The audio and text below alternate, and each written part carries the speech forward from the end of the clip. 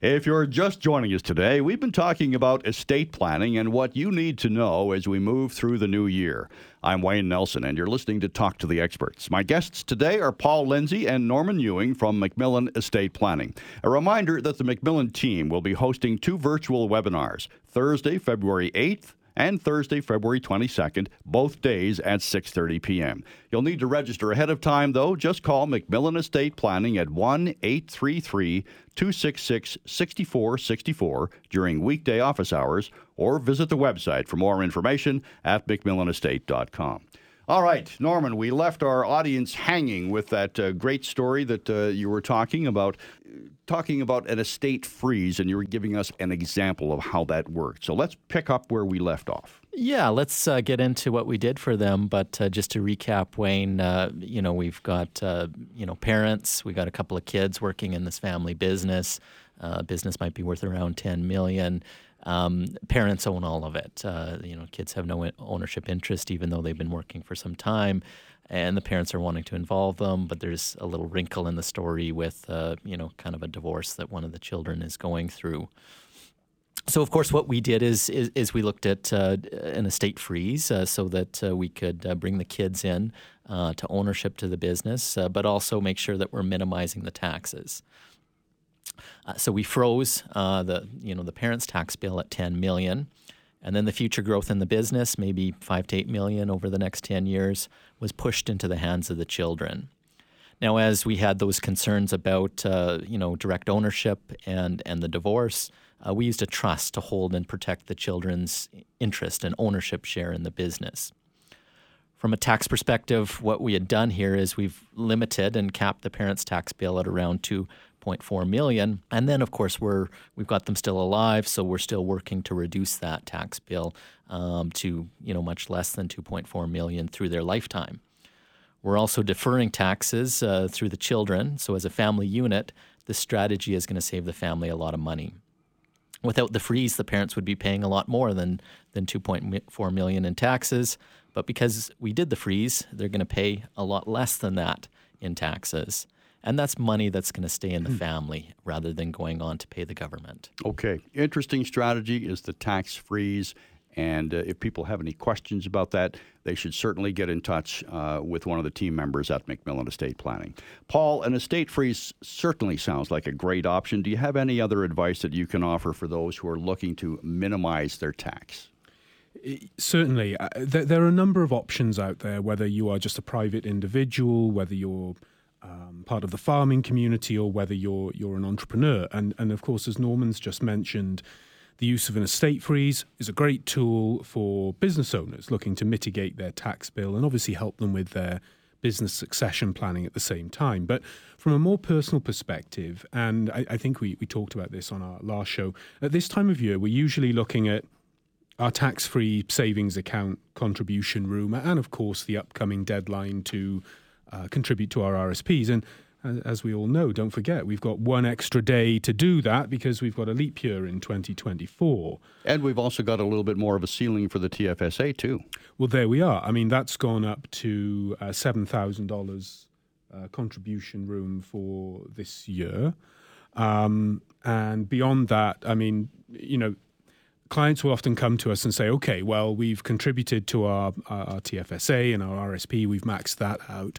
Well, where do we go from there? Sure.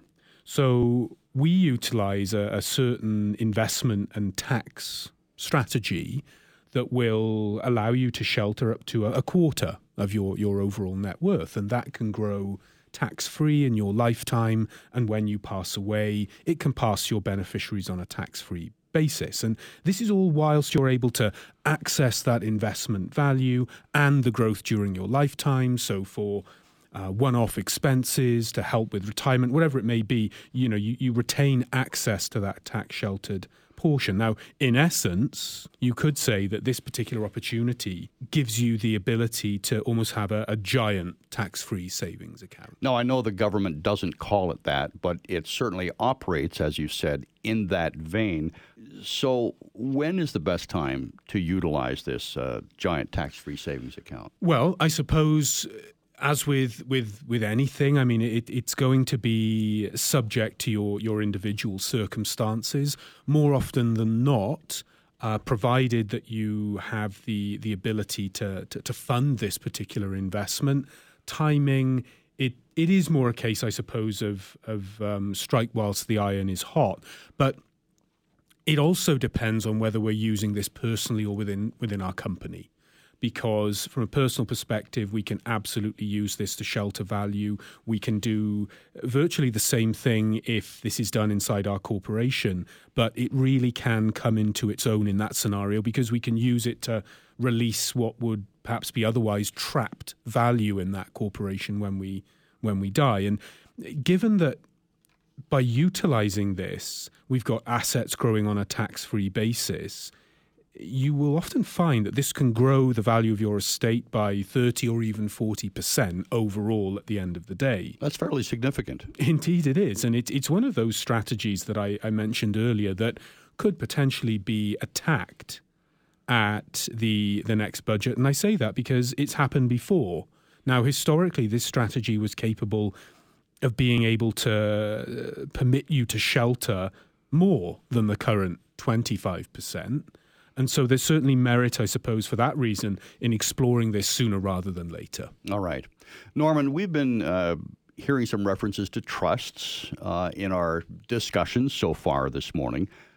Are we able to use trusts to save taxes, or can we use them for other purposes as well? Well, often we like to think of trusts as tax neutral, Wayne. We don't want to pay more taxes with trusts, but we may be using them primarily to protect assets. For our bloodline, to give governance over assets, to protect from lawsuits, creditors, and other claims. But trusts actually can be used to reduce or eliminate taxes in some situations. And this is often through a trust in our lifetime. We broadly call these inter vivos trusts. It's essentially from the Latin well alive. And the idea is that we're creating a trust in the now. We're creating a trust today, and we're transferring assets into that trust during our lifetime. So it's something that people can access. Exactly. Assets can go in and out. We're doing this planning to, kind of improve the lives of our clients. So it's got to be flexible. It's got to work for their goals and what they want to accomplish in life.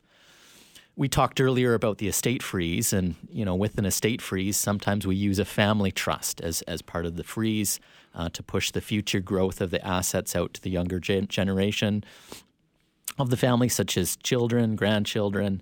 This is an inter vivos trust that allows us to defer and save taxes among a family. Now, we can also create a special 65-plus type of trust. It's another example of an inter vivos trust. For this, we need a settler that's 65 or older to allow us to qualify for the tax benefits. And if we qualify for this type of trust, we can transfer assets to the trust at our cost base. Essentially, we don't trigger any taxes by moving assets into the trust. And so then we can use the trust to eliminate probate tax. All right, let's continue this discussion when we return. We're up against the clock. The MacMillan team will be hosting 2 virtual webinars on Thursday, February 8th and Thursday, February 22nd, both days at 6:30 p.m. To register, contact MacMillan Estate Planning at 1-833-266-6464 or go to the website for more information at macmillanestate.com. Paul Lindsay and Norman Ewing from MacMillan Estate Planning are my guests today, and we'll be back with more on Talk to the Experts.